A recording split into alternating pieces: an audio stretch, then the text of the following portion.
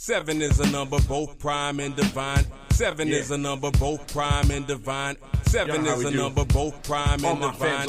7 is a number both prime and divine. United like the Justice League, we unlimited. 5 transformed into 7, magnificent amalgamation. Super Saiyan, we ain't playing. 106.5 is the radio station. Tribble Nation is the name of the tribe. 610-267-215. All around the globe in every area code. Online, on air, whatever the mode. Days and nights, live or recorded. Listeners rewarded with the rawness. Keeping it flawless like a Batman plan. Jedi flips or a Spider-Man handstand. Peace to every geek we stand for. From Kronos to the bottle, city of Kandor. We about to catch wreck. Turn up your set, Black Triples on deck. Y'all know what time it is. Black Triples in your area.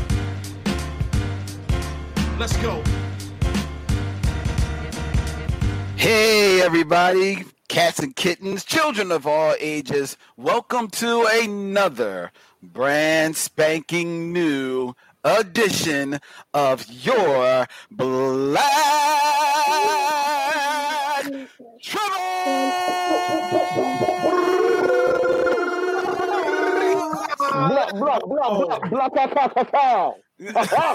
Building.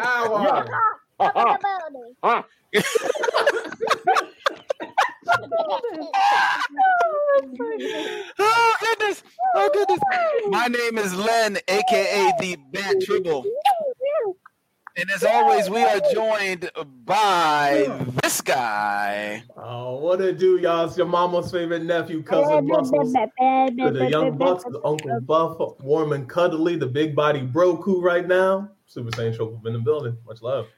We also have this lady. Hey, it's me, your favorite good ghoul gone bad, your spooky girl and final girl, Gabe the Horror Tribble. And back for the first time in a long time, ladies and gentlemen, feast your eyes on him. And he's got to unmute himself because we can't hear him. Headphones up. Turn my headphones up. Unmute. There you go.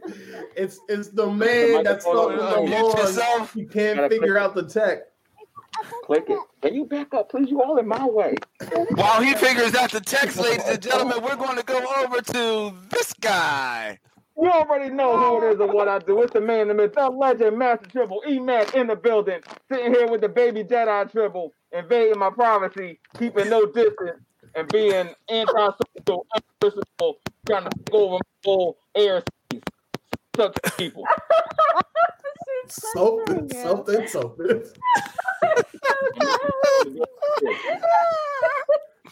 That That's so sweet. That's so sweet. Let's see if this guy has figured things out on his end. Nope. No. Still hasn't figured it out. Still. You were there a second ago. He's unmuting. And we're not hearing him. I don't understand. All right, we'll come back to him. We have a very special guest in the building, ladies and gentlemen. Wait a minute. There you go. It was working a second ago. There you go. So profound, even what no sound. We about to throw down the way it goes down. I'm sick with the Rona, but don't nobody worry. I throw you a Hail Mary like my name was Kyler Murray. Your man, our son, the voice of reason, a.k.a. the Super Tribble, a.k.a. Dr. No Sound, mute man in the house. No. Yeah. What's up, brother? What's up? Welcome to the show. Glad to hear you. Oh, I'm listening. Oh, this is. What's your name? And we are off and running, ladies and gentlemen. It is going to be a fun show tonight as we are going to be spending the whole evening streaming live on YouTube, streaming live on Facebook, demystifying diversity, and we're going to be doing it with our very special guest. There she is, all the way, looking like she just stepped out of Happy Days. It is Darren Elise Lyons Daryl, how you doing? Wow, it's so great to be here. I don't feel like I can follow up that freestyle, that mute to freestyle, back to mute to freestyle. But it is so great to be here. Thanks for having me. Oh, thank you for joining us. We really appreciate it. And this is this promises to be a fun show. It's already worth the money right now. It has already started off. Shout out to each and every one of you out there watching us on Facebook and YouTube. Action Figure Expert, I see you as always in the building. How are you doing, my young man? And Walt Thompson, what's up? What's up? How you doing? Thank you for taking the night to sit in with your tribbles. We promise to have a really great show to each and every one of you out there. Yo, great root beer. Ooh, it's been a long time since I had some great root beer. That definitely is bear. Agreed. It's berry. Great root beer. Oh, it's great root beer. I haven't had a great root beer either.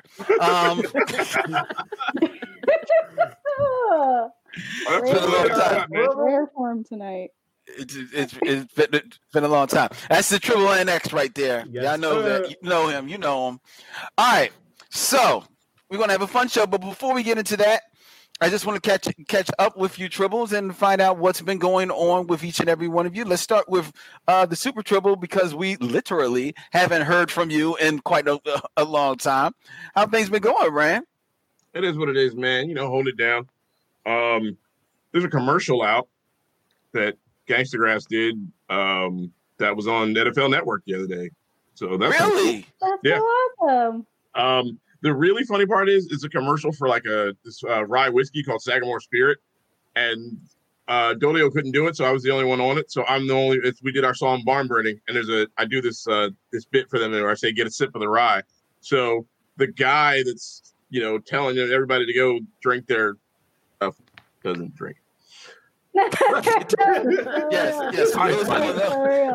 The Super Triple does not drink or smoke anything except French fries. That's pretty much what he.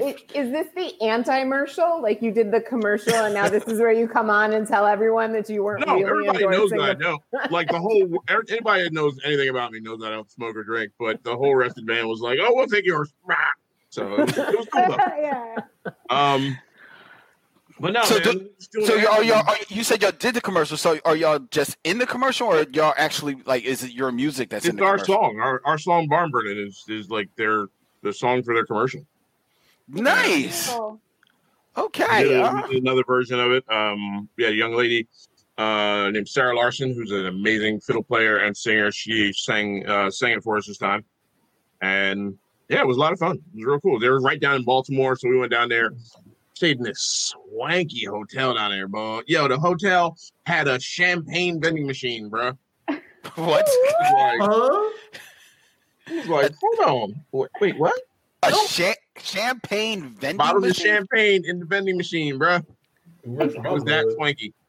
Wow. I was like, all right, y'all too cool for me. I'm not even ready for how cool y'all are. That's dope.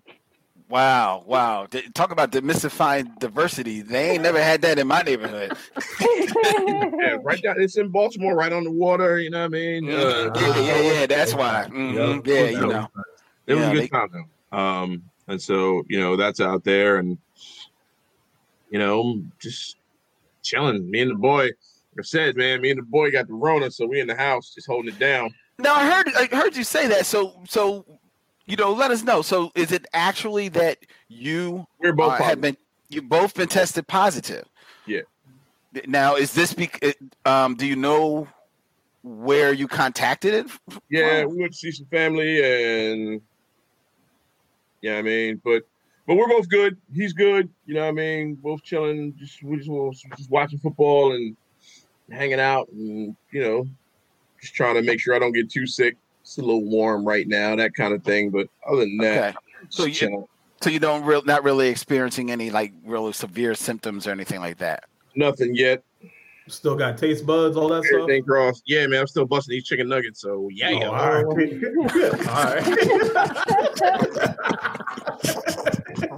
Yeah, I'm chilling. I can still eat. So yeah, that's real nuggets, man.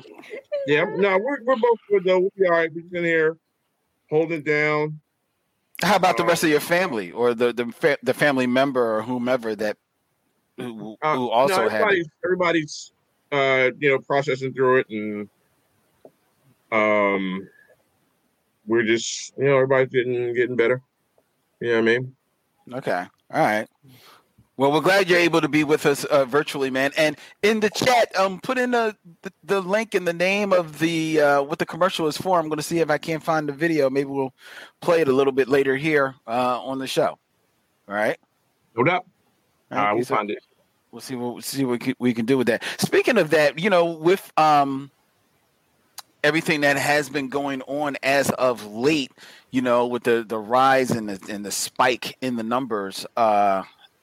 The people that have been testing positive and everything, they've implemented more restrictions, and it looks like they are pretty much putting the severe curb on the upcoming holiday, Thanksgiving. I'm curious if any of how that has impacted any of your plans, Triples, and even you, Darrellise, if you plan to celebrate the holiday, how that's curbed your situation. Me, I'll go first right up front. You see this room I'm at? This is where I'll be on Thanksgiving. I'll be right in here. I'm going to maybe get me some turkey wings. I was actually going to go over to my sister's house, but now there's a small group there, and I said, well, you know what? It's going to be my sister family and my other sister's family. I'm going to let y'all do your thing, so I'll be fine. I'll be here and just rock out with some turkey burgers and some cheddar barbecue chips, and I'll be fine. But I'm wondering how has it impacted the rest of you, Triples? Yeah, man. I know for me, like Thanksgiving is the holiday that my mom, without a doubt, needs me there. Unfortunately, that is not really the case this year. The most she'll get is a quick drive by, hey, what's up? I love you, but I got to keep rolling. Especially living with someone who's immunocompromised, I can't really run the risk. So the only thing that I'm really able to do this year is the quick hi and bye, and just drop off a few beverages and whatnot for them, and then just keep it pushing and hopefully get a plate to go. But yeah, I can't stack. Just gotta keep it rolling. Oh, that's a shame, man. That's a shame because I know your mom misses her big boy. Dog, she does. She upset. She mad and everything. But I'm like, hey, this is first Thanksgiving out the house. Yeah, you ain't coming home. Man. You forgetting about me. Yeah. What I tell you about that? Man, I got so much of the guilt trip already, but it's okay though. It's just because at the end of the day, it's just hey. This absolutely sucks, but it'd be worse if something were to happen to you. So I'm just gonna, do what I can for now, and then when this all is over, I'll come see you. It'll be cool. That's true, but she's never going to get over that you chose her over her. No, she's not. She's not. No. That's going to be the narrative from now until this is over. That's it. I know. Oh, but longer than after this is over. This is just the narrative. This is the narrative. Yeah. This will be how she'll be introduced. Trust me, though. And this is the woman that Isaiah chose. My baby. Compromised. Mm-hmm. That's it. That's just some point in her name. Do I call you Amino or Cat? I don't know exactly. What is your name? Exactly what is it? You're Amino Cat? I don't know. That's it, dog. Maybe you need some vitamins or something. Take a vitamin B and call it a day. Watch. That's how she's going to sign her Christmas card. It's going to say legit. That's 100% my mother. North Philly, born and raised. So yeah. It's so fun. It's ugly. What about you, Gabe? How about your plans? I'm gonna be here. Secretly, I'm excited because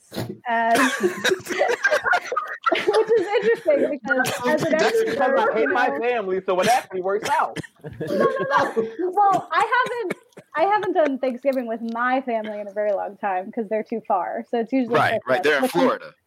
They're in South Carolina, which is already I got an earful a few hours ago from my mom because I'm not going home for Christmas either. So I had the whole are you sure you can't figure? I was like, no, it's dangerous. And she's like, you can just try it. No. You just drive down. Drive a day. You just drive down. Christmas later.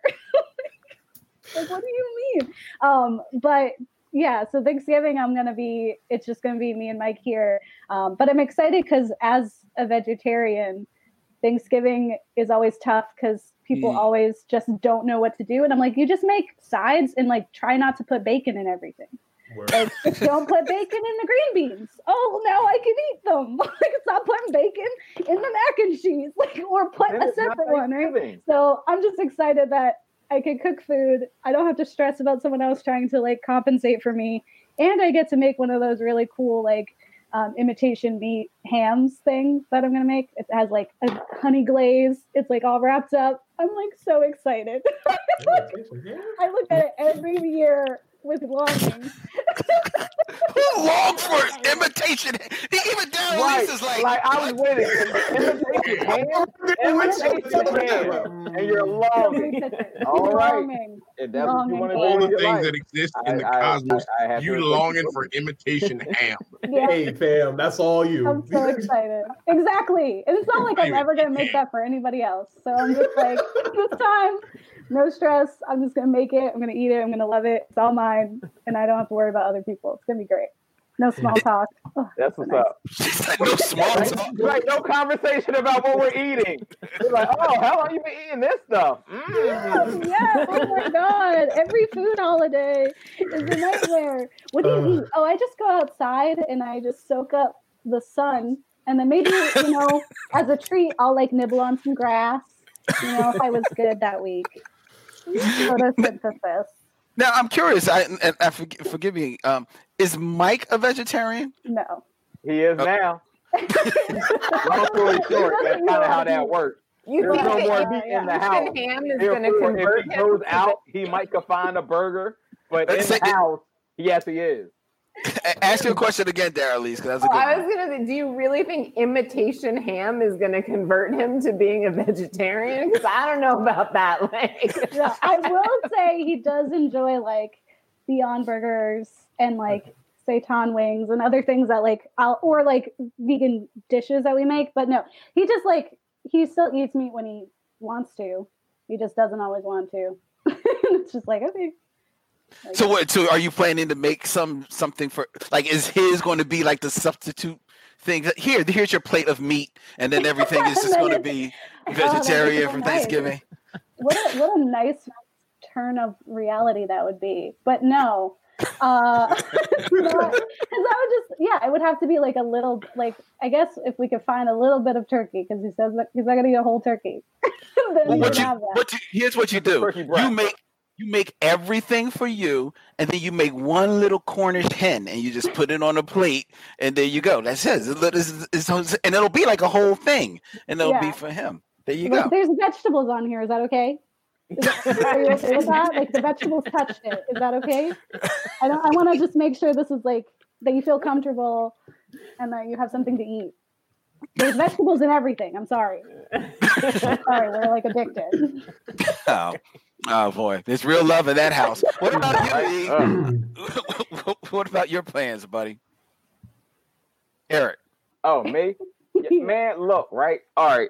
So first, they were trying to get me to go down to Aaron's house. Aaron lives in Maryland.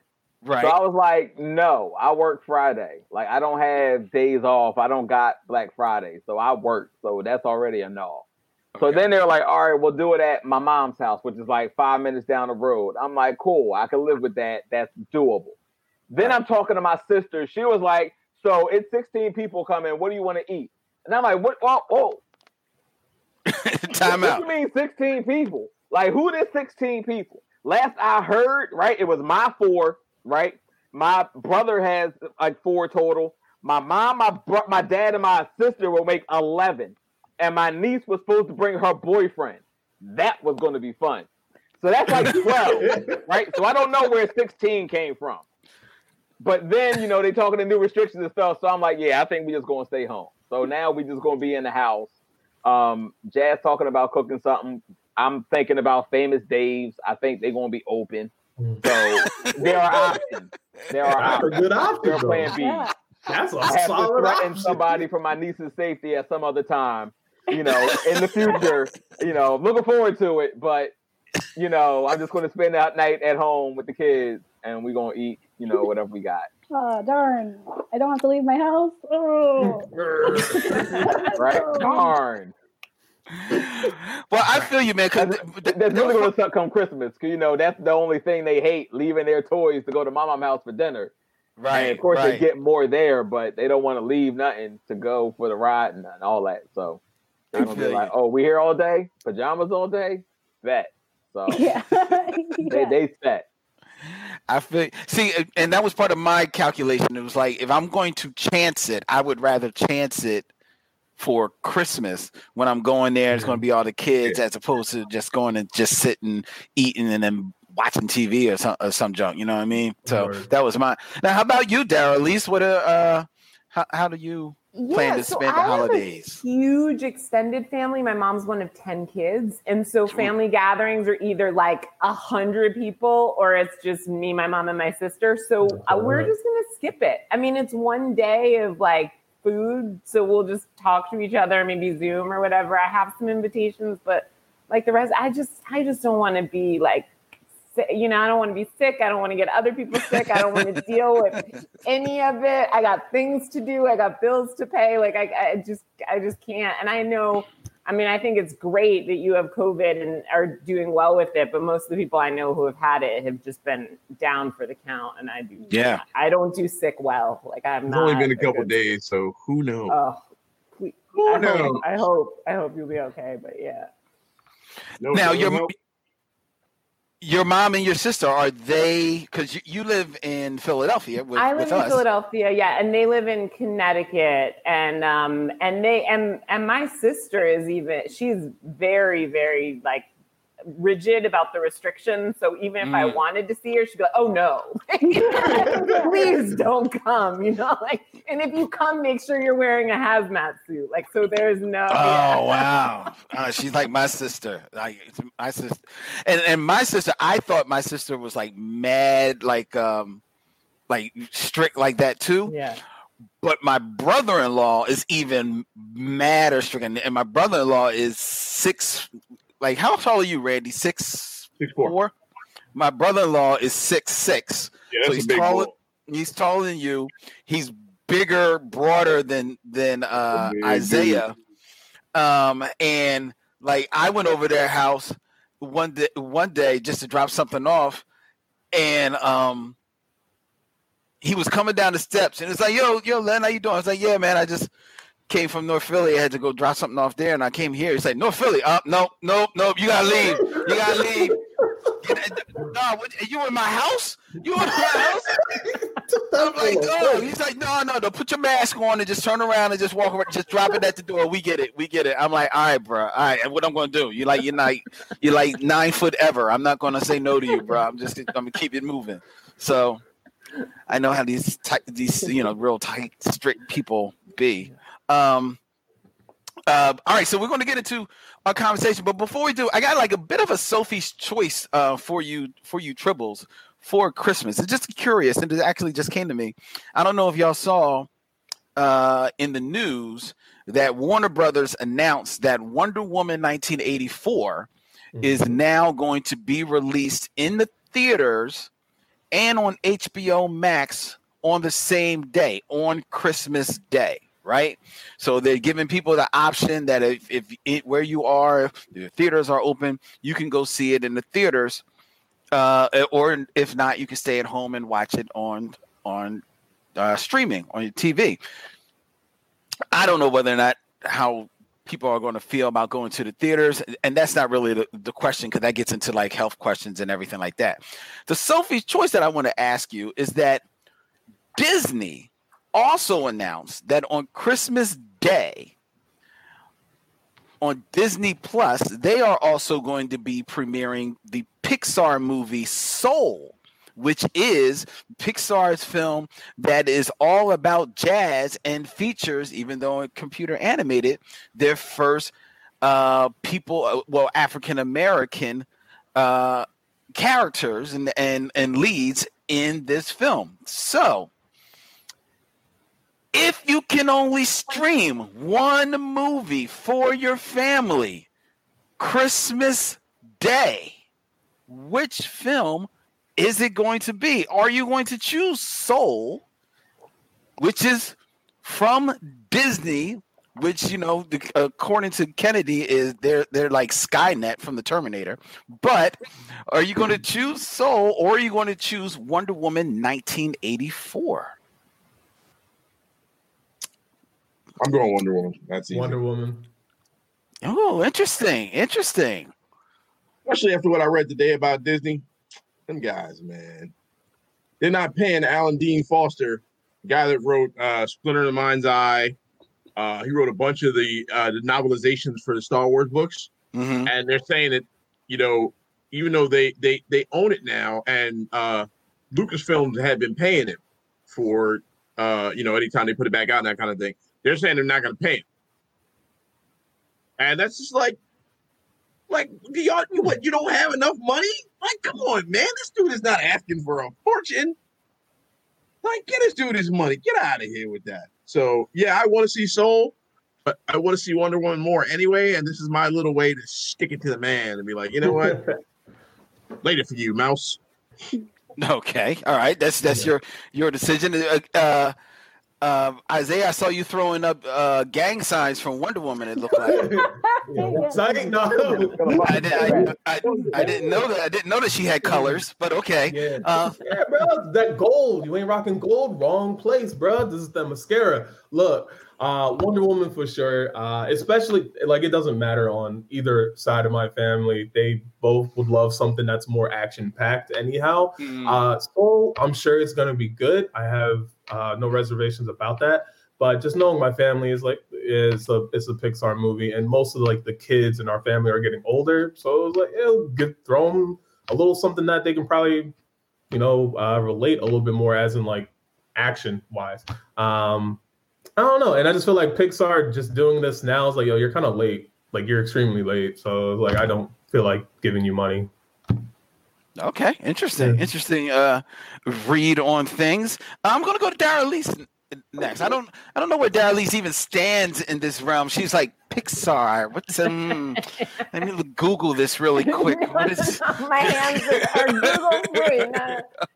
Yeah, I love Wonder Woman. I was born in 1983, and I love I would love to be able to kind of like call that back, but I also feel like representation is super important, and I would love to be able to see Soul. So my family and I would probably watch Soul, but I would personally have preferred Wonder Woman. Okay. Yeah. Okay. All right. So you're saying Soul will be on the TV, but on your phone you'd be sitting there. Yeah, this is great. You'd be watching. Yeah. In my heart, I'd be playing, or in my mind, I'd be playing Wonder Woman. Okay. All right. I hear you. What about you, Mac? She stole my answer. Really? So I would prefer to watch Wonder Woman, but your question was, what would I put on for the family? Mm-hmm. And I don't think anything will keep Baby Jedi in front of the TV. However, I would hope the Pixar has a better shot. So I'm throwing Soul on. Okay. All right. What about you, Gabriela? Me and my house, we don't have Disney Plus, and we swear against it. So we refuse to download the app, no matter how many different apps tell us we could get it for free. We won't do it. So probably Wonder Woman. And I just feel like Mike and I would probably enjoy that more. I do really love animated films, and if anyone was going to force anyone to watch them, it would be me. But I feel like for Christmas, I think I would wait to watch Soul, though. I think, being empowered and watching some really ridiculous outfits like Kristen Wiig, because she's just always a delight as well, would be really fun to watch during Christmas time. Okay. I see Ice Girl. I think we have a question. He has his hand up. You have something to say? I want to say hi. What's up, Alex? Hi. How you feeling? Good. Word up. Good. Very good, man. Very good. All right, so that's an interesting question. Interesting answer, Tribbles. I myself would choose Soul. I hear your rage against Disney, Gabe, and and Randy, and I can recognize that. But I just get over it. That right. I already got it. So yeah, so, right. But I would choose Soul because I think for the kids in my family, like my nieces, I think that they would enjoy it, and I would enjoy that, and I would enjoy the opportunity to introduce them to something else, introduce them to seeing characters that look like them. They see that all the time, but to see that in a computer animated film, and because the film does deal with jazz, introduce them to jazz music and the music that is there in a fun way that I think that might be interesting to them. I mean, so that's why I would ride with that. And I got a funny feeling that as exciting as they would be about Wonder Woman, I think there's going to be some things in Wonder Woman that probably are going to be a little bit over their head because all my nieces are younger than 13. So while technically they probably will watch it anyway and like it, I'm just going to give them an opportunity to watch Soul first. Action figure expert actually answered and said that he was stream Wonder Woman mainly because he does not care too much for Pixar movies. So there you go. Who knew that the worm had turned on Pixar movies? I didn't know. I like Pixar. I liked everything. I like everything they've done. I love Coco. Love Coco. Yeah, I love Coco. Coco, yeah. I did almost break and download Disney Plus to watch Coco. I have been yearning to watch it again, so I'm. Coco is nice. Yeah. Just do the free trial. I feel like the whole world. 7 days. What's 7 days? Barely a week. I feel like the whole world forgot about Book of Life. Book of Life came out. Am I the only one that saw Book of Life? Maybe. It was this animated. I forget who did it, but it was about the Day of the Dead, and that came out around the same time as Coco. It came out like a year and a half before Coco. Right. And it was it was amazing. It the animation. It looked like they were puppets almost. It was stop motion. It was stop motion. It was amazing. And then Coco came out. They were like, everybody was like, "Oh, this is so ridiculous! This is such a groundbreaking concept of doing an animated film." But like, this just came out like a year and a half ago. They just what? But Coco was better. Coco, my heart, though, So. I think Book of Life. The heart. I love Book of Life. Book of Life is at work. Nobody asked you. See, he like Coco. What you mean? Nobody has to. He gets his little guitar. He starts playing. I'm over. I'm done. He said he liked it. And that's who it was for. So, Randy, it don't really matter whether or not you liked it. He liked Coco more. That's what counts. My older kids like Book of Life better. It don't matter whether it's for them. Yes, it will. Your older kid's about to go to college. That's a trip. Theoretically. Yeah, right. Who you telling? Theoretically. All right. Let's see how theoretical pay them bills. Them loans go. Them loans, dog. Fill out them apps. I got all this crack in the basement. Oh God. Yo, boy, move that door. All right. What you got to do? All right. Action figure expert says that the Toy Story and The Incredibles are the only Pixar movies that he cares for. You're missing some good ones there, action figure. But I'm not gonna.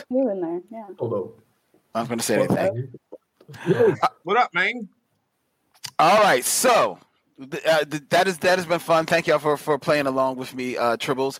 Let's get into the meat of our show. Let's demystify diversity with Darralice Lyons, who actually has a podcast, ladies and gentlemen, that you can check out for your own.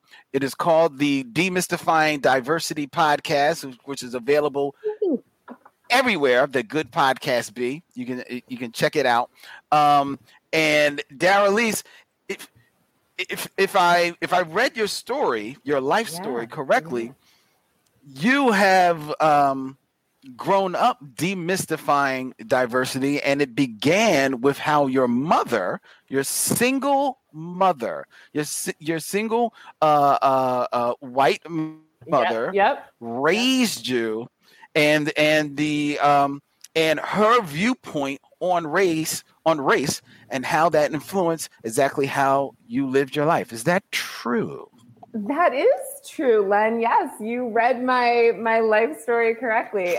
So I'm biracial. I'm half Black and half white, and I think my mom, raising me on her own, felt like it was very, very important to give me a sense of identity, but also a sense of identity that didn't necessarily erase my lived experience. So growing up in a family that was predominantly white, it was very important for my mom to give me a sense of identity that included like that side of my family and those experiences, but also my African-American heritage and history, and that didn't attempt to erase my father at all. And so I feel like carrying that sense of inclusive identity throughout my life is what has called me to do the work that I do.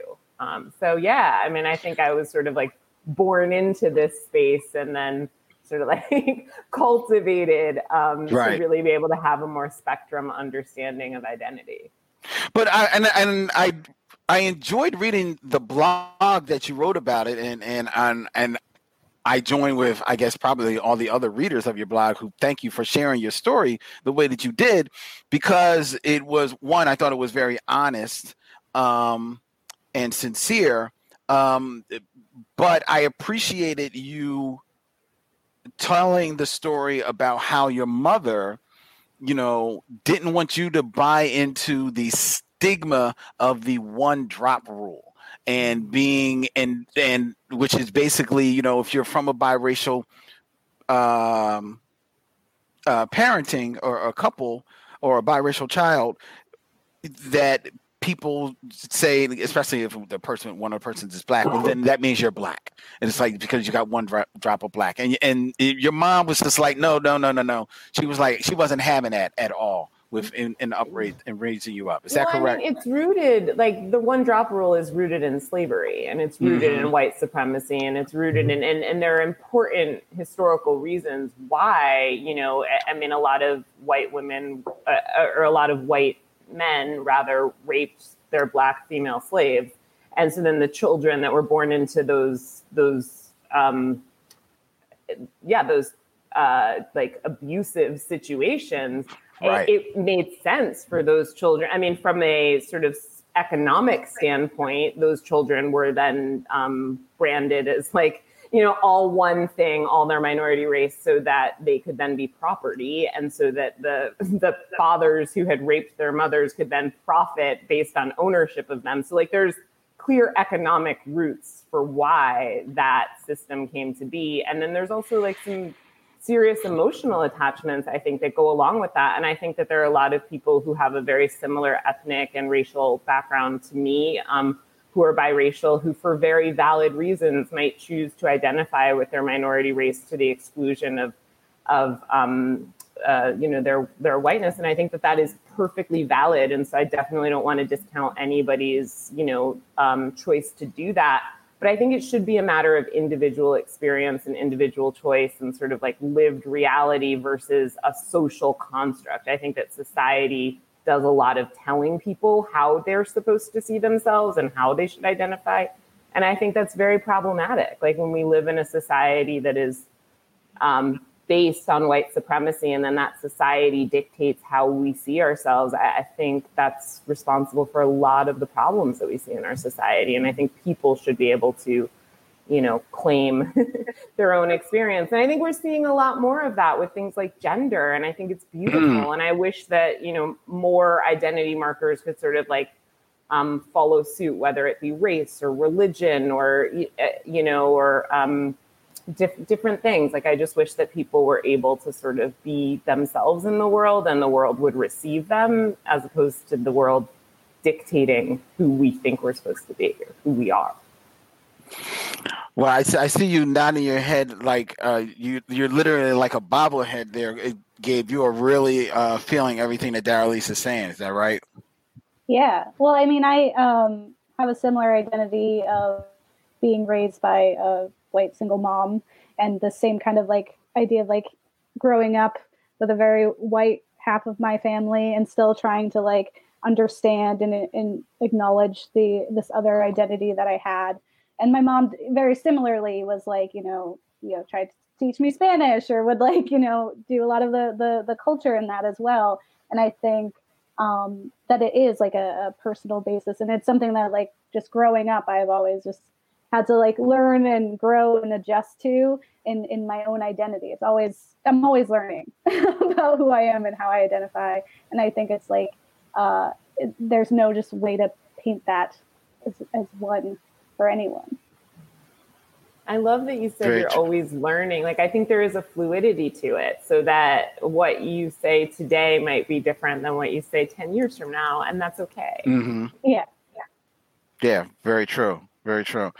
And Randy, and I think it's very apt, like, we're not just like a rainbow of tribbles here. We are actually a very diverse rainbow of tribbles, because Randy is actually raising a family that is all biracial as well. And I know that it's one of the things you have always tried to instill in your children is a strong sense of self of both cultures from which they have been raised. It's easier with Amy and Aaron. Now they're a little older. Their mother's Puerto Rican, and I told them a long time ago, I was like, look, if you're gonna learn Spanish, you're gonna learn it from her. I'll teach you. You'll get your hip hop from me. Your Spanish, you gotta get from your mom. And they don't speak Spanish. That's but I as they get older, I see them really sort of taking in more of that. Like I see my daughter say, like, just knowing a lot of just random phrases and stuff like that. She gets from mom, and I see her really just starting to take all that in. With Alex, it's a little different, because like, when you're 6, you're so very much like, I am this and I am this, and I am amused as hell watching him. Like, just we were watching something today on NFL Network, and there were two guys. One guy was black, one guy was white, and then like they had like little like avatars of themselves, and the one dude was dancing, and he was like, "What's the black dude doing?" And he was like, "Is that racist?" I'm like, "No, you asked the question. Like, it's not that serious." And the thing I don't ever want him to get too caught up in is just sort of getting hyper focused on it.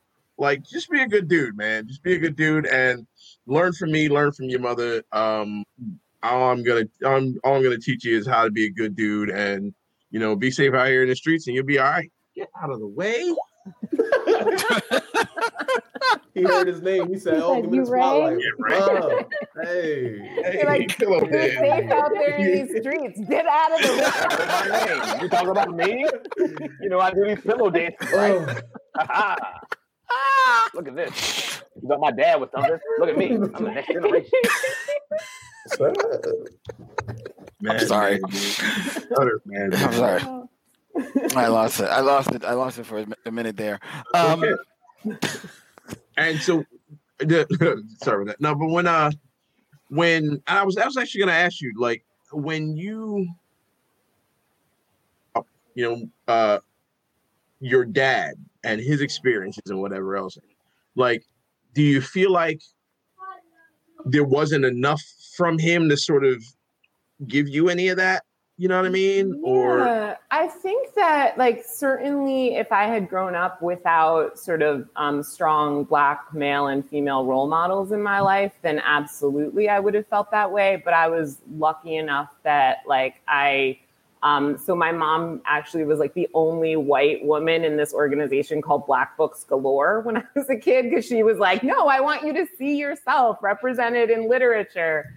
And I think that also sparked my love of writing and of books. And then I grew up with, I don't know if you all know, like, this is like, Nerd Culture 101 podcast, like, which is awesome. So I don't know if you all know who George Foster was, but he was the first Black Mets player who made like over $1 million. And I was actually best friends with his kids growing up and would hang out with their, so like I had a lot of exposure to to like, or I mean, limited because I grew up in Greenwich, Connecticut, but I certainly had like a lot of sort of strong Black role models and friends. And so I never felt like, and I also, my mom joined an interracial parenting organization. So I had a lot of biracial sort of kids around me as well. So I didn't grow up feeling like I may have missed my dad as a person, but I didn't miss like the cultural elements or anything or those influences in any way. Good. That's good. That's good. That's good. And I'm not going to hold Greenwich, Connecticut against you because one of the blackest men I know, the actor Tony Todd, who plays Candyman, was born in Connecticut, and there's no blacker man than Tony Todd. So, that man is original Black. He is Shaka Zulu Triple for a reason. So I'm not holding that against you. So it's all good. I know it's Black in them Connecticut streets somewhere. So. It's dope. It's cool. It's cool. We're not going to hold it against you. It's cool. So you touched on it a little bit in your background because you are like the Tribbles, like Randy, as you probably heard, is a hip hop artist. And is also a comic book Jedi. You can just look at his house. And Gabe is a podcaster and a filmmaker. Eric is a filmmaker and a podcaster, and like the Tribbles are nothing but slashes. But nobody's got slashes like Darylise Lyons, ladies and gentlemen. let me tell you, she is an author, a journalist, a podcaster, a yogi. She is a speaker, a storyteller. I mean, you just slash. You're just doing it all. But you spoke of how your love of writing. I believe that's where it all began for you with the pen. Exactly how did that trek go from journalism to writing books and then becoming a transformational storyteller? Because I need to know, what is a transformational storyteller? Like, are you going to literally transform into like a semi truck on here or something? I wish I could. That'd be a great skill. Well, no, I mean, I believe that the stories that we tell ourselves and others have the power to transform the lives that we live. Like, I just fully believe that that we learn through storytelling, that storytelling is someone's going to tell you a whole bunch of facts and figures and you might remember 2 out of the 10, but you're going to remember the story, right? The essence, the emotionality, the things that happen to us. So I've been very fascinated by storytelling since I was a kid. I used to do a lot of acting. I still do comedy improv and various things. So for me, I see writing as just a natural extension of storytelling. I'm going to cut you off there because speaking about storytelling, I did my research. Your storytelling, get this, Eric, you'll appreciate this. I'm going to go right to her website. She puts it on blast. I'll be honest with you. She puts it on blast. She says on her website that she started, she was told to go to the principal's office, and she in 2nd grade told to go to the principal's office because she was acting up in class, as she's wont to do. You've seen her already on the screen here. But when she arrived, instead of going to see the principal and accepting her punishment, Darylise lied about having a stomach ache and needing to see the nurse. And she's been telling stories and putting on performances ever since. Got him. So when she says she's a storyteller, I think that's code for liar. Well, I mean, there's truth in fiction, right? How much truth? What's the percentage? It's the variable. So by the time she got to the principal office, I got a stomach ache. I need to see the nurse. Yeah. Did the teacher ever come back and check up on that? Did they ever catch up with you? Yeah, I got in trouble for that, but I got you need to caught. That's focus on why legs for it's on the longevity. website. Is because I got caught. If I hadn't, I would have been taken. Just snitching on yourself. Yeah, you don't want that. How'd you get caught? Oh, because I went into the nurse didn't catch me. Like I went into the office, I played a good game, I faked it for a little while, but then I guess the teacher was wondering why I was in the principal's office for so long, and so she sent someone to go get me, and they found me in the nurse's office. All downhill from there, yeah. Gotcha. Yeah. And especially since the nurse lived next door to our house, so she went home, knocked on the door of the nurse, like, my stomach ache, and then she didn't have a pass. I lost it on the at the corner store. I'm sorry, but I bought you chips. Len, you're just like adding now. You're just like I'm reading from the website. I'm reading from the website. Storytelling. Hey, Liz, you went to the nurse's house and stole a car and went to the mall. And then it was a drive-by with these gunshots. We had to run for these shots. It was crazy. I don't know. Anyway, I'll tell you all about my new book, Girls from the Hood. Anyway. Set it off. So you were telling how you made the leap from being a journalist and author to a storyteller. Yeah, I mean, I think it was more like the storytelling has just always sort of been part of my life. And then I found different ways to do it. And so I started off just writing. And at first I wrote fiction because I loved that. And I loved being able to kind of just pull everything out of the ethers of my own imagination and just make things up. And then I really got passionate about telling people stories. Like I feel like the lives that we live are far more fascinating, really, than anything that we can create or manufacture. And also, I think that there's great power in the lived experiences of people, everyday people. And so I got really interested in journalism, and I started to. I had no qualifications, but I think that's something about me. I'm sort of like, okay, cool. Like I'll just try it.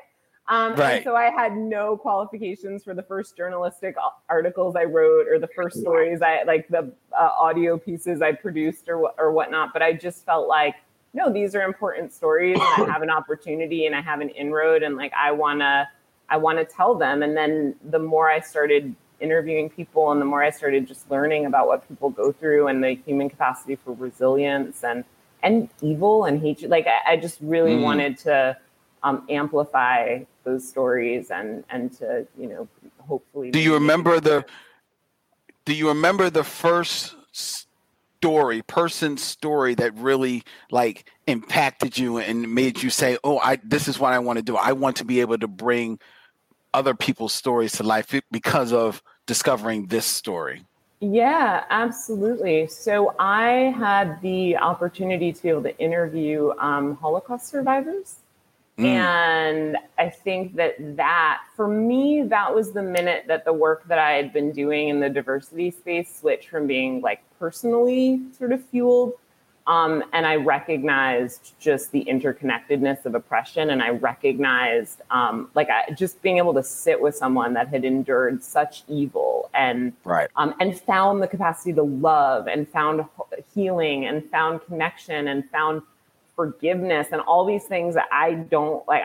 I don't think I'm that strong. I mean, I don't know, maybe I would be if put in those situations, but to sit with people that have really like lived and lost and had their entire families annihilated and just be like, oh, I just felt so humbled by that. And I felt like, okay, I need to find stories worth telling that maybe people wouldn't hear otherwise. And I need to bring those stories into mainstream consciousness. And I need to give people a voice. And I need to, especially now with what we're going through in the world, all the hate that's out there, I just feel like the more we can connect, not through like statistics and research, which is important, but it doesn't hit the heart in the same way. It doesn't make people be willing to get involved or become allies or confront their racist uncle when they say something. It just doesn't incite the level of change that we need. And so I really wanted to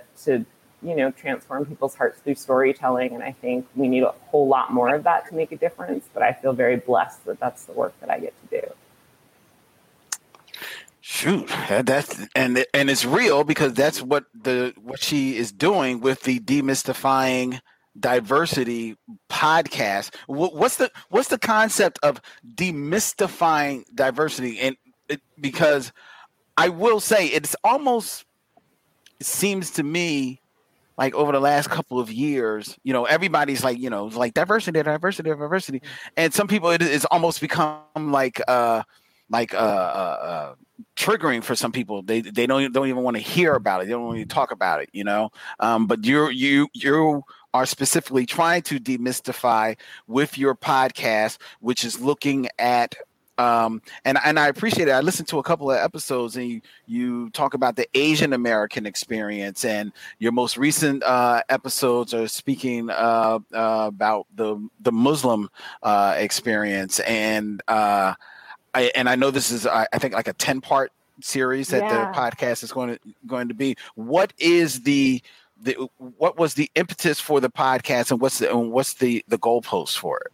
Yeah, so I think something really important when it comes to these things is that people tend to feel like, oh, well, that's those people's issue over there, right? Like that affects this community and it doesn't affect this community. And so I really wanted to show, I think diversity work tends not to be a microcosm of the macrocosm, right? Like it tends to focus on one specific set of community concerns. And so for me, it was really important to look at, okay, well, how do these ways of sort of like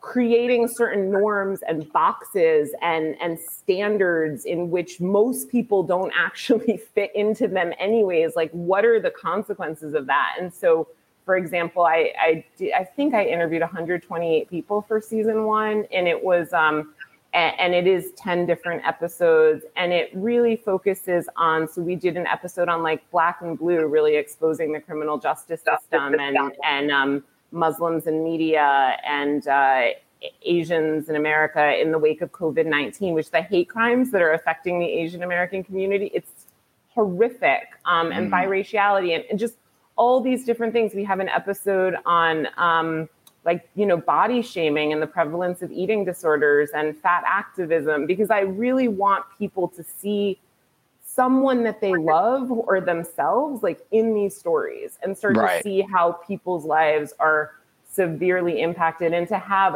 part of the demystifying is for people to have a resource, because I was finding again and again and again, people were reaching out to me like, I want to ask these questions, but I don't know who to ask, and I don't know how to engage in a meaningful way, and like, how do I become an ally? And so I think just giving people points of entry as a way to start having these conversations and a way to start engaging in a meaningful way and maybe waking up, but waking up not just to one like specific issue, but waking up to the interconnectedness of oppressions and waking up to how these systems really harm a large contingent of the population and possibly the entire population. Like there is a physician, Jonathan Metzl, I think, who wrote the book Dying of Whiteness, that talks about how actually white supremacy is killing white people and the prevalence of suicide and in a lot of communities that are very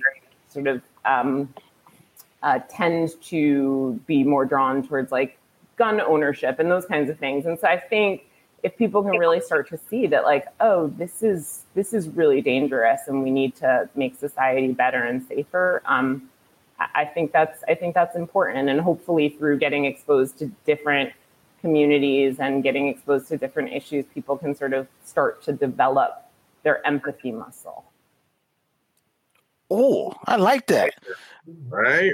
Develop their empathy muscle. That's gangster as hell. I don't have an empathy muscle. I'm being honest, a little slim here. I mean, maybe Isaiah's got muscles to spare. You got an empathy muscle over there, Isaiah? Yeah, I think I got a pretty good empathy muscle here. We growing. Pretty good. All right. Put it back. It's good. It's out here. Hugs, man. They built for big, strong hugs. Okay, all right. Maybe that's what you need, Darryl. At least you need more hugs. That's what we could use. I know that for me, that's the saddest thing about this pandemic is the absence of physical touch. Like I'm a huge. I don't know about all of you, but like I hug everybody. I actually have a I would hug the person at the grocery store that would check out my groceries. Like I kid you not, every time. Like I'm like, hey Ron, he's like, hey Darylise, and we like hug each other. So I just, I miss hugging everybody, and now I can't hug anybody. So it's bad. I'm trying to think if there any of the cashiers at ShopRite that I would hug. I can't think. Yo, real talk. I was like, I don't think I ever did that. You have very strong empathy muscle. Yeah, cashiers. No. Yo, probably like hugging mailman. Hugging crossing guard. I'm not gonna lie. I was ready to hug a kid at the grocery store when I was down in North Carolina because he was like, I had my mask on, and he was like, "Are you Jamaican?" And I was like, "No." And he was like, "I'm sorry, your accent was so there, and I couldn't tell." And then I was like, "I'm sorry." I was like, "Bro, it's okay, man. It's hard." Yo, it was young boy too. I was like, "Oh, come here, man. It's all right. Don't. It's okay. Don't stress it." I felt so bad for him. I felt really bad for that boy. It made me laugh. I was laughing my balls off. He was like, "Oh no, did I do a bad thing?" It was like he killed somebody. It was so very, very terrifying. I felt so bad for him. I was like, "Bro, it's okay, man. It's all right." All right. How has the reception been to the podcast so far? I think it's interesting. Your podcast, you'll do an episode and then you'll do an episode where you answer the question. You answer the questions that the first podcast brought up. I thought that was actually a very smart way to do the podcast. It's like, oh, I might have to steal this. Yeah. It was great. Always evolving. Always moving. I mean, that's something that I love about it actually, because then the community gets engaged. And like, I'm sure you all know this from your podcast, but like, we might think as podcasters that we know what the audience wants to hear. And like, we have something super interesting and woke or whatever that we're going to talk about. And then the thing that the audience focuses on might not be the part that I thought was important. Right. And so I love that. I love that there's a Q&A component and people get to call in and they get to ask for clarification, or they get to ask for something I might not have thought to report on, or sometimes they'll share like some of the most meaningful call-ins or emails have been people sharing a little bit about their own experience and then asking a question based on their lives. And so I feel very, very blessed. And very inadequate actually most of the time, but I think that's a good way to feel like in this space, to feel inadequate and to feel like I don't have all the answers, because it keeps me searching and hopefully a little bit teachable, because I think really this work is about upgrading the quality of our questions, not really upgrading our answers, because I don't know that there are any perfect answers in this space. Can you think of like a single show that was like the greatest example of that, where you thought the conversation would be A and then all the questions were about B, and you was like, what's the biggest shock to you that was a draw in that instance? Yeah. So I think for me, something that was really interesting was this recent episode on Muslims and media, because we talked about the way that Islamophobia is perpetrated, right, by like the current administration and by members of the media. And outgoing. Current until January administration. And we talked about how just the way that representation dictates a lot of how people sort of see and filter their understanding of different people. And something that was interesting, I got a calling question because I had spoken about the murder in North Carolina where a gunman actually executed 3 young Muslim Americans execution style in their homes. And it was clearly an Islamophobic act. And because of the way that he confessed, when he went into the police station and confessed around the crime, it was presented to the media as a dispute over parking instead of a hate crime. And the media was sort of like never able to really like recover that initial presentation. Right. And it was never charged as a hate crime. And so I sort of presented this as like, as evidence, right, of the wrongdoing in the media and evidence of Islamophobia in America. And one of the calling questions was like, well, what happened to the shooter? Like, can you talk more about what happened to this individual person? And for me, it was like, oh, that's so interesting, because I was looking at this person as like a representation of a larger problem, but I kind of forgot that the end of the story. Like that he was a person, and so then to be able to kind of like tell that and wrap it all up, I wouldn't have thought to do otherwise. And so that's just one example that stands out to me. Yeah, you're always amazed what people will lock in on, but it doesn't surprise me that they would lock in on that, because that story is, especially as a Black person, that's so much the Black story in so many ways, that our situations are presented in the media. It can be, just think about, I just drew a blank on the young boy who shot up shot up a church, and yet they still took him to get McDonald's on the way to the jail. You know what I mean? Right. Yeah. And you just know that we know as especially Black men, how that would have went down another way, how it would have been presented in a totally different way. So it doesn't surprise me that people focus on that, because you just want to hear the end result. You want to see where this goes. You want to see, does justice at least prevail in this? Okay, maybe they didn't say it as a hate crime, but if the guy still got 50 years in prison, then he got 50 years in prison. But if he didn't get 50 years in prison and he got a slap on the hand, it's like, oh, you and your silly gun, you go ahead, Johnny. You're waiting to see how that all played out. I know I am. That's what I'm doing. That's what I'm doing. I ain't gonna lie. That's what I'm gonna lie. I'm sorry. I think you bring up a really important point, which is that the narratives are so different based on race, right? Like the stories, we're surprised if a Black man in America is treated well by the police, right? It's like, oh, really? Okay, and it's not surprising that, if a white defendant is treated differently. And I think it's really interesting. And some of the research that I found that was really, really interesting are based on body size. There are different conviction rates, that a thinner person is more likely to get off for a crime, with equivalent levels of guilt or innocence, than a person who is a larger bodied individual, because of the bias that we have about body size and body type. There's so many people who are discriminated against, and discrimination happens in so many forms that we don't necessarily think about. And I think those are really important conversations, and the intersectionality of this stuff, right? So what does it mean to be a Black man in America? But then also, what does it mean to be a Black gay man in America, or a Black gay man in a larger body in America?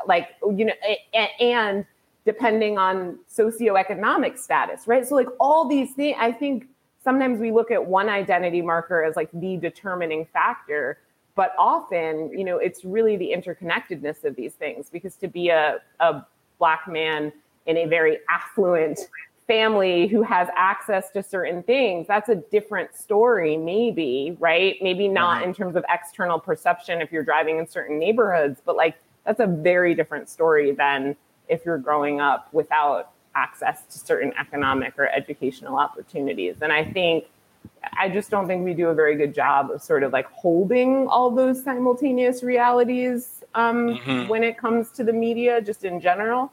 So I love that in my form of journalism, I get to kind of delve a little bit more deeply and maybe point out some of the complexities of these issues, because I think until people really get that, it can be easy to kind of like misread things, right? Or like tell a narrative of forward progress where we're not actually making much progress. Right. Well, it's not just the media. It's also social media is playing a large role into this misinformation. Anytime you see a single comment, you label this person as I don't know what, but you associate all kinds of things about them based off of one statement on one comment that they made. You know what I mean? You don't think about the other perspectives, other points of view, or anything like that. You know what I mean? We'll have a conversation about one of the shootings that happened, and, you know, we've got some trolls in our group having a conversation. But, you know, you're not thinking about that everybody here has points of view. You know, somebody here is a son of a police officer, or somebody else here has a cousin that's a SWAT sniper and things like that. Nobody here is like against blue lives or against black lives and things like that. Everybody is a dichotomy, but we always try to put people in a box that have a single point of view, and nobody does. Like, everybody has so many different points of view, and we never think about that when we're judging them based off one comment they made one time on one tweet. Yeah. Well, and I think you point to the fact that like social media is a very good sort of announcement platform, right? Like, it's very good at sort of disseminating information one way. It's not good at engaging people in meaningful dialogue. Like, it's not. And I think sometimes, like, when we look at the polarization that's happening on social media, I think it's because people are trying to use social media like to enter into dialogue in ways that are really just, they're just shouting at each other on the internet. Like, that's not where real change is going to happen. It's going to happen from sitting with a friend and being like, tell me why you feel the way that you do, because I feel really differently. And I think you're a good person, and I want to understand you because I love you, but I also want to let you know how your views are really hurting me. Mm-hmm.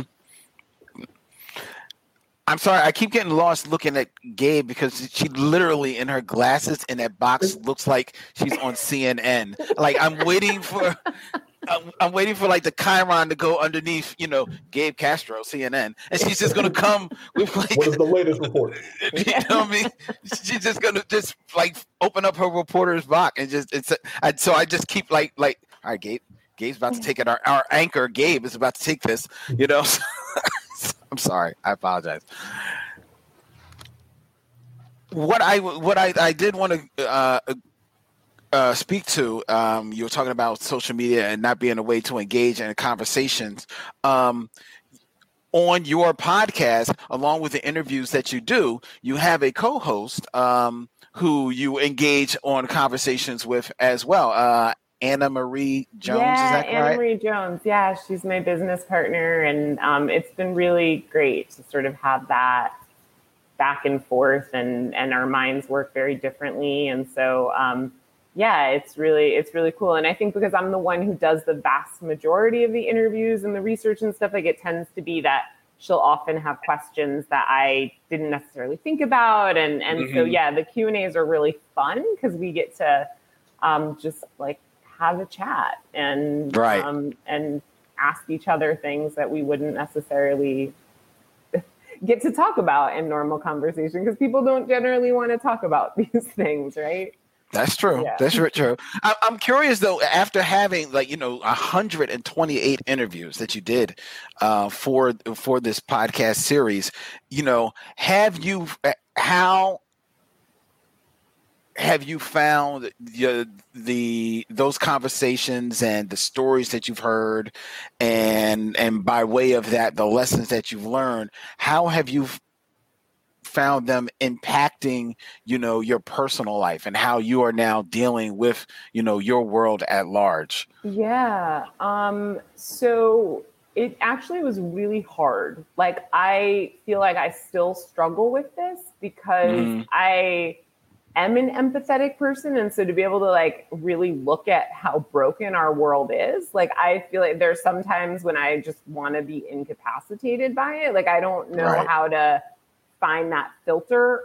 What I found really useful, I actually wrote a book sort of to companion the podcast called Demystifying Diversity, Embracing Our Shared Humanity, so that I could, because the podcast is more like other people's stories, but then I wanted to give people a way that they could kind of like extrapolate from their own lives. And there's a workbook to it so they could like do the work. And so that was really helpful for me to feel like I was giving people a tangible set of tools. But honestly, like I interviewed Dr. Howard Stevenson pretty early on in the process, and he's one of the nation's leading experts on de-escalation training with the police officers. And he said to me, Daralee, self-care is so important. And I wish I had like taken that more to heart, but I didn't. And so as I was doing like this work and interviewing people and stuff, I'm like, I'm just like not taking care of myself with food. I'm not sleeping. I'm just like kind of unraveling a little bit. And then I want to say that at some point I realized like, okay, I got to give myself some empathy too. And I started to practice that a little more and started to have a little more like work-life separation. And I do comedy improv as well. And so like just making sure that I was doing enough like comedy and having enough laughter in my life was really important. So I have a little more of a balance. And I think going into season 2, I'll have a little more of a balance, but certainly the first like maybe 6 months of doing this work, I'm like, why am I doing this? Because I am falling apart. Like I have all this love for other people, but I'm just like so self-hating right now. Like this is hard. So yeah. Yeah, gotta take care of yourself.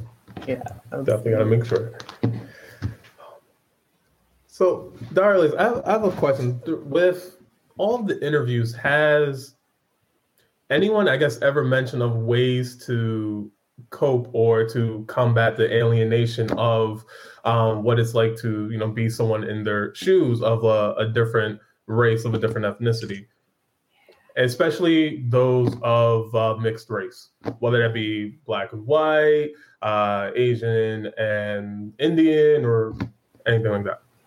So overwhelmingly, what I found is that community is important and belonging is important. Like people want to feel connected. Even introverts like want to feel like we belong somewhere, right?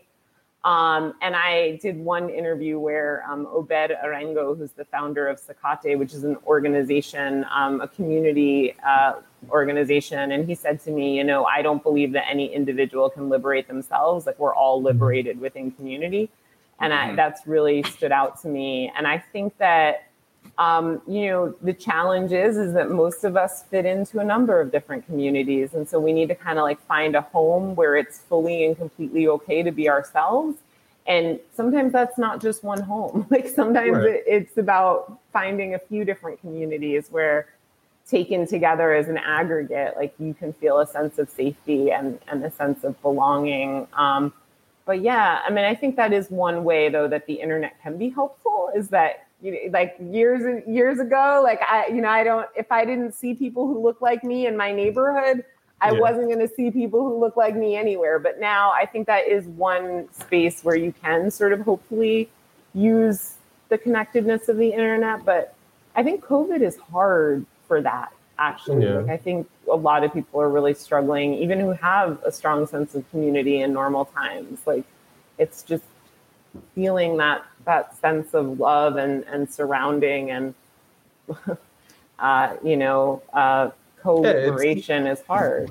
Yeah, it's definitely very different when you have to do, these things through, a webcam. If you're fortunate enough to have like a computer that with a good webcam or anything like that, it does get very like alienating. And yeah, people need their community, especially, again, shout out to all my extroverts out there. I feel you. Especially if you're an extrovert. Oh my God. It has been a transformative process where it's like, I think I guess I'm ambivert, or, I'm going more towards the introversion. Like people like COVID, you've taken them. Although when COVID's over, I'm definitely going back to complete like extroversion. It's just like, it becomes very daunting. And especially if you already have that trouble of, maybe trying to find your own, tribe, your own community to, feel accepted, that, this is not a key situation. But if the power of the internet might be possible, just a little harder. Right. And then I want to piggyback off. Sorry, Len. I want to piggyback off original question. All right. I want to piggyback off. Go ahead, bro. Yeah. So piggybacking off of what I originally asked is, do you think when it comes to building these communities, like, because like 23andMe and Ancestry.com and all these other sites that, you know, help you understand your genealogy and DNA, where you come from, has anyone on your show that you interviewed with that taking any of these tests has like opened their mind to, their community, their world? Yeah. So that's an awesome question. I'm not someone that I directly interviewed for the podcast, but I coach people in book writing because I have some experience with that. And one of my current clients. I'm sorry, I missed the slash. Coach. Yeah. Okay. Slash, right. Keep it going. Another accolade. Yeah. Daryl does it all. Yeah, one of my current clients, hashtag workaholic. But she actually is a triplet, and I'm not telling anything that she wouldn't be telling because she's writing a book about it now. Okay. But they went on Ancestry DNA and found out that actually the person that they thought was their father is not their father. It was a in vitro situation, and so there was a donor, and so they found 13 siblings. And so suddenly, like, they have found a sense of belonging and family that they didn't otherwise have. And there's been like a grapple with that and a story with that. So that for me has been the biggest, like, whoa, like, with Ancestry DNA, you found this different sense of belonging. But what I've found by and large in the people that I've interviewed on the podcast is like that it tends not to make such a huge difference for people finding out that information. Because like, even if I know for me, my Ancestry DNA results like didn't quite match what I had always thought about my background and my ethnicity. Right. But like, I still default to what my lived experience is and the cultures that I was raised around. Like, I still kind of don't I resonate more with what I always grew up as and thought. I don't know. I think that would be a fun episode, though, to just interview people around that. Yeah. What about any of you? Have any of you done your Ancestry DNA profiles or 23andMe and found out I have anything not yet, but it's definitely something like I think about just because I know I'm Black and I have some Native American in my blood from my mom's grandfather, and I think he was grandmother, and she was Cherokee and Blackfoot tribe Native American. So I know that. Anything else? No idea. I know my last name, Luck, is English, so that's really about it. That's all I know. Yeah.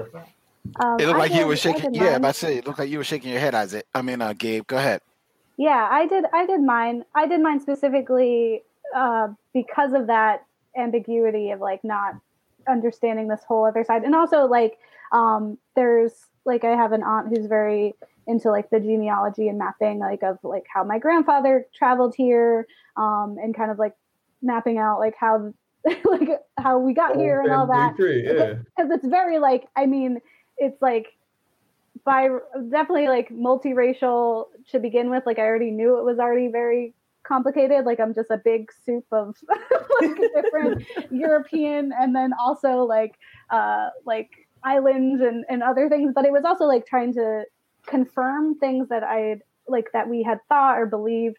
And so it was a way to kind of do that, to be like, oh, okay, so like, this is obviously like finding out that the majority of my DNA is very much my grandfather, which is Polish.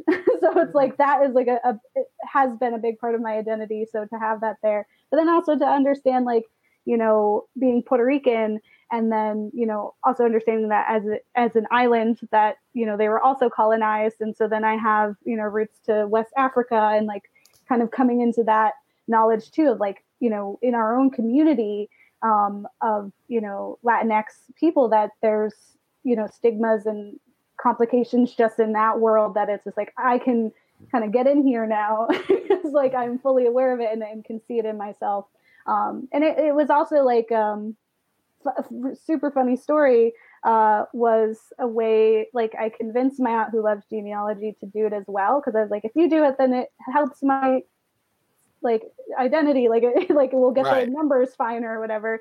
And then we ended up finding like a lost relative because of it, and like we all ended up like meeting them, and like, you know, his kids, and it was like this, it was surreal, but it was like and he like looks just like us. It was like crazy to like, you know, see like this is a person who lived, you know, maybe like an hour from where most of my family lives up north, and maybe never would have met, like bumped into him or met or knew who he was until we did that. And so I'm just like, you know, it's still it's still like sketchy to do like DNA like sites. I totally understand that.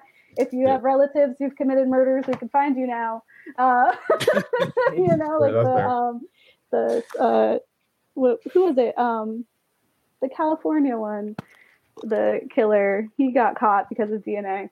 Oh wow! Not from 23 or something. The one that's a cop. Yeah, the one who's a cop. It was half because of one of those DNA tests, but most of it was Michelle McNamara, who was a couch sleuth. Who was very successful in finding him. Yeah, but talking about doing work that'll drain you, like she didn't even get to finish her work. Right. Yeah, it was. She was the woman that was married to Patton Oswalt. Yeah. Right. Yeah. She died died right before they found him. I've never done the ancestry thing. I've told this story on the show before. You know, I'm a twin, but I was severely underweight from my twin sister. She came out. She was like 8 pounds something, and I was like a little over 2 pounds. And that's because, you know, when we were in the womb, she had tied my mom's umbilical cord around my neck. She didn't want me to eat, so you know. So when I think about going back in time, I get, you know, I start thinking about feeling like an umbilical cord around my neck, so I don't go into my past. But what butterfly effect. Yeah. The story that y'all were talking about actually reminded me. There's this comic book series. I wish Randy was back here because he knows it very well. It's called Johnny's Bastards, and it's about this kind of like James Bond type character who. You know, James Bond, he's going around being James Bond all over the world, you know, what James Bond does. And he finds out that all these illegitimate kids of this James Bond character find out about one another. And now they plot to kill their secret agent father. That's and actually, it's actually a fun comic book series. It's actually real dope. Yeah, but I think they found out about each other like.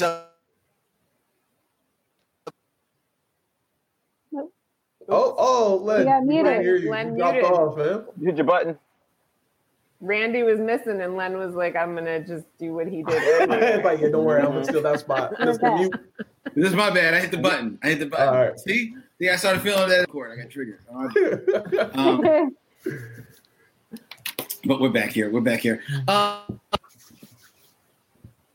Oh, he hit it again. Oh, no, He did it again. Yeah. Mr. Mute Part 2. He needs some Ginkgoba. Yeah, he's Len, just we gonna can't go hear on the you. show. He's just I can't hear him. I don't think he's paying attention at all. Can't hear you. He ain't listening. He ain't No. talking. Can't hear you. I don't know. You're man. Push the button again. Hit the button. It's not the No, button. It's not hit the the button. button. On the button. Hit the button, Clay. Hit the Maybe button. the jack. Maybe it's the ear Yeah, jack. take it out, put it back in. No. Plug it out. Plug it back in. Something? Turn it No. off and turn it None of back the on. above. If it ain't the ear Turn jack, your computer on. Restart it. Hold on. Hit the light switch. it's hard.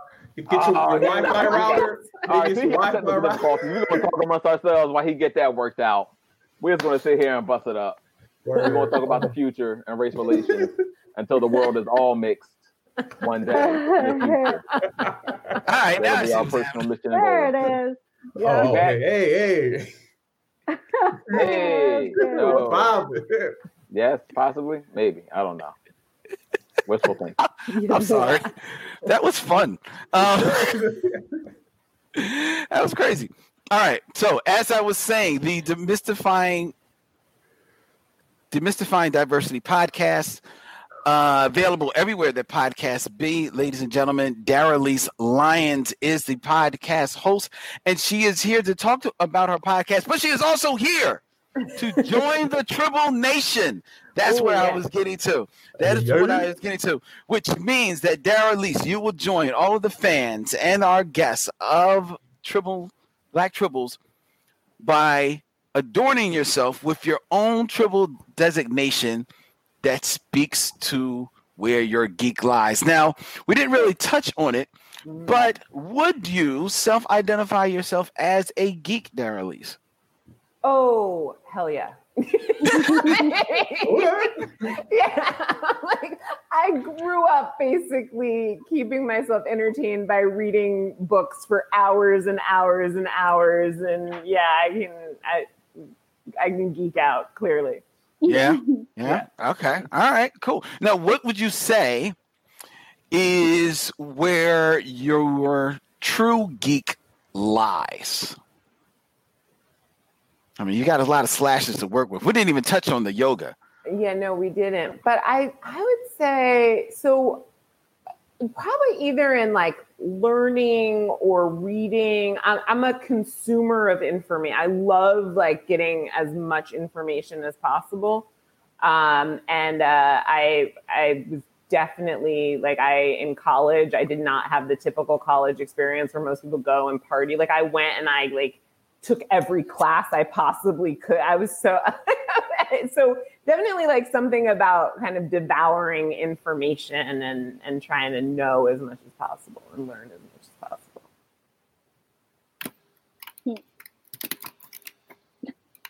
All right. I thought there was a message in your shirt. I don't know. No, my microphone is acting up again. I got you. So I had to switch to the internal mic for a second. So with all of that in mind, Darylise, what is going to be your Tribble destination? You started off the show, you said you maybe had one, but I don't know if maybe over the course of time. Oh, right. Yeah. Well, I think that was based on Gabe's incredible knitting skills. But yeah, so I guess I would say probably the voracious Tribble. Voracious. I'm a voracious reader. I'm a voracious eater. I just do a lot of things voraciously. So I would be the voracious Tribble. Okay. So I'm curious, when you sit for a day, when you sit down for a night of voracious, what are you reading and what are you eating? Okay. So my like go-to food is probably steak. Like, and I can have like many a steak in an evening. Like, wow. So definitely like steak. And what I would be reading. So right now I'm reading like transcripts and stuff because I'm doing writing work for the podcast. So I feel like that's not really fair. But like if I were to be reading for pleasure, what would I be reading? I would probably be reading now. Like I'm pretty geek. I geek out over self-help books. So I'd probably be reading like some self-help book at the moment, or something like maybe like She's Come Undone by Wally Lamb or something by Zora Neale Hurston because I really love. Yeah. Okay. All right. Cool. You had me at steak, so it's all good. Yeah. Okay. You know. I know, poor Gabe. Okay, hey. I'll get a fake steak just for you, and I'll eat it on Thanksgiving, and I'll no. All that imitation ham, babe's good. Yeah, you can eat all you want. I'll garnish it with vegetables at least. Yeah, there you go. So, yeah. It'll be an impossible steak. Yeah. Yes. Okay, so the voracious Tribble, I like that, but it is not official. Not until you take the Tribble Oath of Allegiance. And to lead you in said Oath of Allegiance, we have the originator, the creator of the Tribble Oath of Allegiance, one of the original Black Tribbles, EMAC, the Master Tribble himself, Mr. Thursday. No. All right. In the building. All right. At your leisure, at your pleasure, at your disposal. So all you have to do is repeat after me. I am a Tribble furry. I am a Tribble true.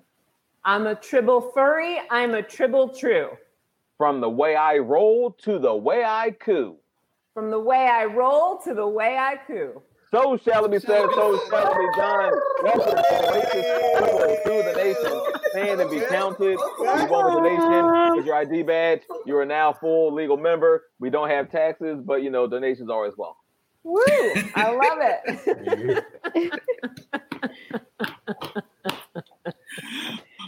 Woo! That's sweet. That is sweet. Loving it.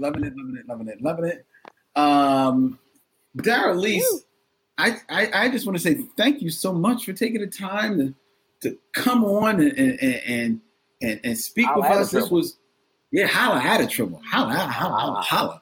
Thanks so much. This was so fun and uplifting and informative, and this was great. So thank you all so much for having me. Oh, it's my pleasure. Oh, you're welcome. And if nothing else, we've given Gabe another title. She is officially listed as Gabe, the CNN reporter. Yes. She's coming. She's going for Abby Phillips and Dana Bash's job. So look out. And your hair changed in the course of that. I feel like when you went into reporter mode, you were like, Mm-hmm. On the scene, ready. On the scene, exactly. Exactly. All right. This is real dope. Before we get out of here, though, I have a little video that I want to play for everybody. Randy had to step out of the show for a little bit, but he was able to get me the Sagamore Spirit ad that he is in. So without any further ado, let's check out this ad. Let's see if we can spot Randy in the Sagamore Spirit ad that is running. So let's roll that beautiful footage right now.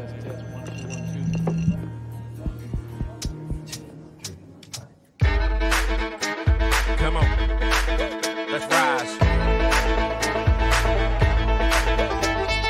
We are the ones with the fun burning, baby. You can shake it till you break it in the morning light. Come on. See the flames rising as we ride. See the flames rising. Here we go. Check it. Get prepared as soon as you hit the playback. We about to ignite every one of them haystacks. If you ain't ready, fool, you should make tracks. It's the beat rock, no time to fake jack. Hit that hard cello, we gon' make it harsh fellow. Cows get roasted in the fire like marshmallows on the shark in the shallowest part of the water where you thought it was safe, but there ain't no escape. Let's rise. Rock it out all night. Check it, get a sip for the ride. Spark it up, get your whole house burnt down to a crisp. Let me give you all the rundown. It ain't never been a cause for me to turn down. So get ready when you hear we about to come round. Now, feel the rhythm in your backbone. You ain't shaking what you coming in the track full. Act bold like you wanna party when the track on. I'ma give it to you full throttle in attack mode. We are the ones with the fun burning, baby. You can shake it till you break it in the morning light. Get a sip for the ride. See the flames rising as we ride. Rock it out all night. See the flames rising as we ride. Show me what you got. Get a sip for the ride. Sweet. I don't even like whiskey and I'm about to get a bottle. Yeah. Whoa. So cool. That was And dope. there's the start of the story right there.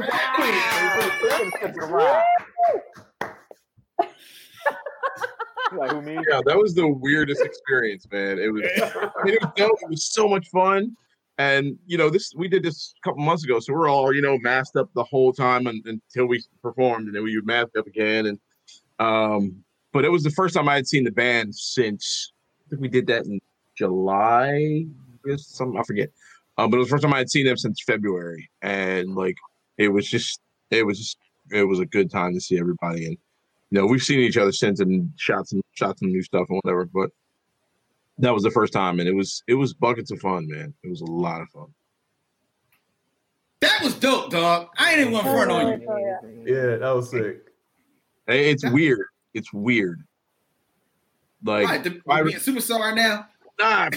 Yeah, right. Superstar. Yeah, superstar lifestyle right here. This is it. But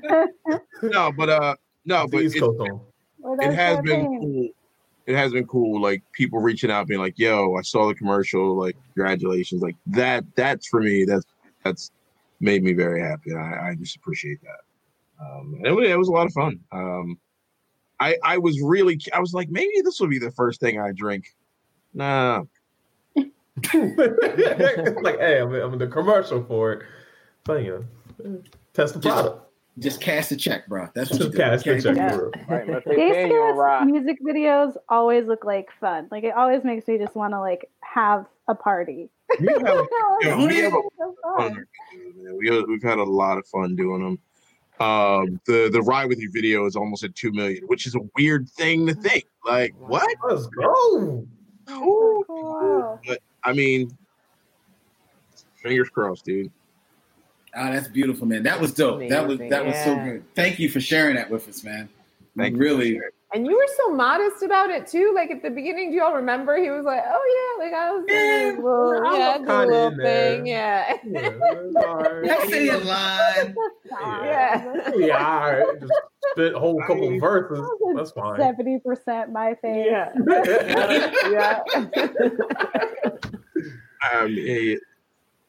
I'm trying to stay humble. That's one of the things that my grandmother told me that years and years ago. She said, no matter what you do, stay humble. And I was like, I was maybe 12. I was like, why is she? I was like, does my grandmother think I'm a dick? Am I too arrogant for my own grandmother? Stay humble, young man. I was like, okie dokie. I found out later that she told all of us that. You know, she had eventually espoused all that wisdom to all of her grandkids. But I was like, what did I do? All right. I didn't realize I was high on the hog right now. Yeah, right. Anything else? But no, it was a lot of fun, and we're really excited about it. Well, congratulations, and share our congratulations to all the rest of Gangsta Grads. It's really dope. I shall. We actually got to talk to you about some stuff, Lynn. Oh, okay. All right. Feel free. All right, ladies and gentlemen, we are going to get out of here for the evening. But if you want to get in business with this young lady right here, Darylise Lyons, ladies and gentlemen, she is a dope lady. You can check her out at Darylise Lyons on Twitter, and she also go to DaryliseLyons.com. You can get involved with her. She's got a slash where you can get in. She's got you covered. So, I don't really know. We didn't even touch on yoga. We didn't touch on transformational storytelling. There's so much more, you know. And don't get it. You know, I know what Darylise is doing. This is just her plotting. She's like, well, I got to come back. I've got to come back now. She's already plotting part 2. So I know how this happens. I lied. I'm going to say I have a stomach ache now and I got to go. And then y'all will invite me back later. I'm like, yeah, she didn't finish. So we have to have her all back. Most definitely we'll have her back. And if you want to get involved with Gabe, and if you can't find her on CNN, ladies and gentlemen, you can find her on her own podcast, The Ghouls Next Door, at Ghouls Next Door. Also available everywhere you find podcasts, including YouTube. Check her out on there as well. Please also, I am audio editing for a really cool podcast called Black Women Are Scary, which are audio dramas. They're like, performed stories, short stories written by people of color, usually women. And so I'm doing the audio design for, I've done one for, I think it was episode 2, and now I'm doing one for episode 5, which will drop on December 5th. So tune into it. Black Women Are Scary. All right. I'm with that. Super fun. It's pretty dope. So we are going to have to talk later because we can stories. You know what we need stories for? We've got a lot of content we've got to fill coming up. Definitely be talking about that. And if you want to get your comic book Jones on, ladies and gentlemen, please go to Amalgam Comics and Coffee House at Amalgam Philly, the first comic book shop on the East Coast, owned and operated by our black woman, our very own Ariel Johnson, the Amalgam Tribble. So please go check them out. Also go to amalgamphilly.com because their whole inventory is right there for your buying pleasure as well. Buy some books. Buy some books. Also check out The Infinity Equation everywhere you find podcasts, including on Fridays right here on YouTube, where the Dark Joker Zen Tribble Dante gets it in with his whole squad talking about action figures, movies, TV. They get geeky all night long. And our First Lady of Tribble, Kennedy, is always hosting the Away Team and the Women of War 2 podcast. She's the one that's got 1,000 podcasts. And you can find them everywhere that you find podcasts as well, ladies and gentlemen. If you're liking and enjoying the Black Tribbles, like and follow us on Instagram, Facebook, and Twitter, and YouTube at Black Tribbles, and email us at blacktribbles@gmail.com. And you can always go to blacktribbles.com, Philly's #1 geek radio show and podcast. Hit swag and buy some of our cool swag by way of TeePublic. That helps us keep the show free for you. Okie dokie. All right. Enough of the plugs. I catch my breath. I got Michelle mission. I'm not allowed to contractually. I'm not allowed to mention the Michelle mission on Black Tribbles anymore. So I don't mention it anymore because I don't feel like getting the stink eye from all you guys. So you good? Not for me, good. We good with it. Go. Don't ahead. worry about it. Don't worry about it. We're good. Thank you. Don't worry about it, sweetheart. For the Super Saiyan Tribble, for the Hard Tribble, for the Super Tribble, for the Master Tribble, and for the new Voracious Tribble. This is the Bat Tribble. In parting, ladies and gentlemen, we say please be safe and... Hailing frequencies closed, Captain. Hailing frequencies closed, Captain. Oh no! Mr. Bill. Nice. We are getting out.